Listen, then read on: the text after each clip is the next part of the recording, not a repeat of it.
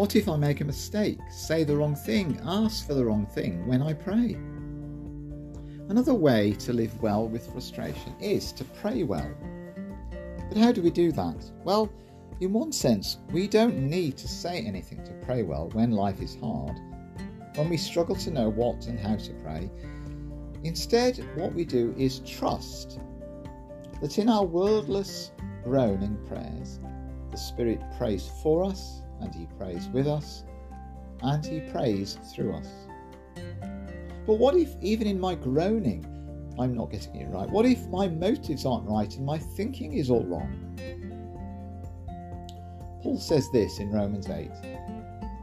If we don't know how or what to pray, it doesn't matter.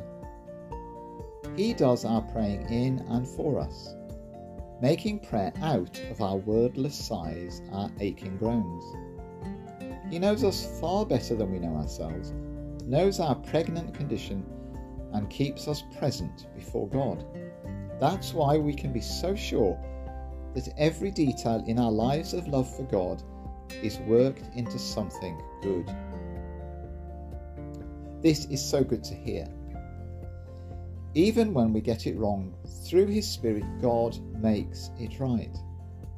Even when we don't know how to pray, the Spirit helps us in our weakness, takes our prayers to the Father, and reinterprets them before Him. In the tough times like right now, especially for the people of Ukraine, we don't know how or what to pray.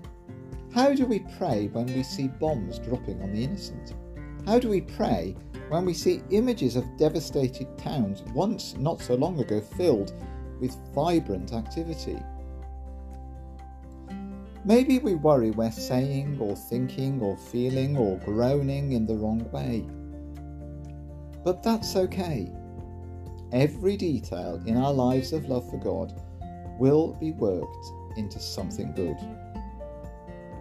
Our prayers may not be quite right. Indeed, they may be all wrong. But the Spirit will make them right.